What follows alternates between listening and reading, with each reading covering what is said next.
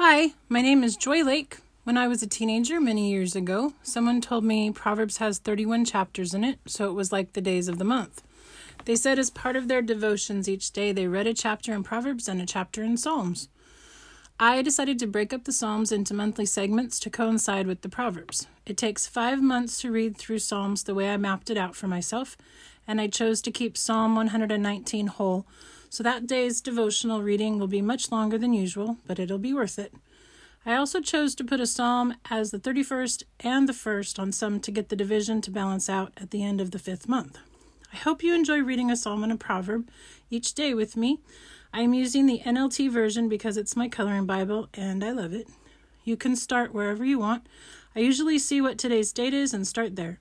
You can start with month 1 and go straight through all 5 months, or pick any month and loop back around when you get to the end. And remember, if something I read doesn't sit well with you, talk to God about it. He wants to speak to you whenever you want to visit with him, especially when your heart and mind don't agree with him or understand his viewpoint. He loves spending time with you. He created you. He loves you. Let's begin. Proverbs chapter 4. My children, listen when your father corrects you. Pay attention and learn good judgment, for I am giving you good guidance. Don't turn away from my instructions, for I too was once my father's son, tenderly loved as my mother's only child. My father taught me, take my words to heart, follow my commands, and you will live. Get wisdom, develop good judgment. Don't forget my words or turn away from them. Don't turn your back on wisdom, for she will protect you. Love her, and she will guard you. Getting wisdom is the wisest thing you can do, and whatever else you do, develop good judgment. If you prize wisdom, she will make you great. Embrace her, and she will honor you. She will place a lovely wreath on your head. She will present you with a beautiful crown. My child, listen to me and do as I say, and you will have a long, good life. I will teach you wisdom's ways and lead you in straight paths. When you walk, you won't be held back. When you run, you won't stumble. Take hold of my instructions. Don't let them go. Guard them, for they are the key to life. Don't do as the wicked do, and don't follow the path of evildoers. Don't even think about it. Don't go that way. Turn away and keep moving. For evil people can't sleep until they've done their evil deed for the day. They can't rest until they've caused someone to stumble. They eat the food of wickedness and drink the wine of violence. The way of the righteous is like the first gleam of dawn, which shines ever brighter until the full light of day. But the way of the wicked is like total darkness. They have no idea what they are stumbling over.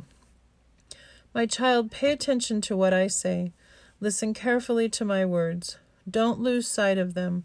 Let them penetrate deep into your heart, for they bring life to those who find them and healing to their whole body. Guard your heart above all else, for it determines the course of your life. Avoid all perverse talk. Stay away from corrupt speech. Look straight ahead and fix your eyes on what lies before you. Mark out a straight path for your feet. Stay on the safe path. Don't get sidetracked. Keep your feet from following evil. Psalm chapter 64.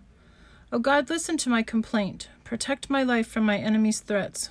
Hide me from the plots of this evil mob, from this gang of wrongdoers. They sharpen their tongues like swords and aim their bitter words like arrows. They shoot from ambush at the innocent, attacking suddenly and fearlessly. They encourage each other to do evil and plan how to set their traps in secret. Who will ever notice, they ask. As they plot their crimes, they say, we have devised the perfect plan. Yes, the human heart and mind are cunning, but God himself will shoot them with his arrows, suddenly striking them down. Their own tongues will ruin them, and all who see them will shake their heads in scorn. Then everyone will be afraid. They will proclaim the mighty acts of God and realize all the amazing things he does. The godly will rejoice in the Lord and find shelter in him, and those who do what is right will praise him. Dear Heavenly Father, thank you so much for creating us. Thank you for wanting to spend time with us.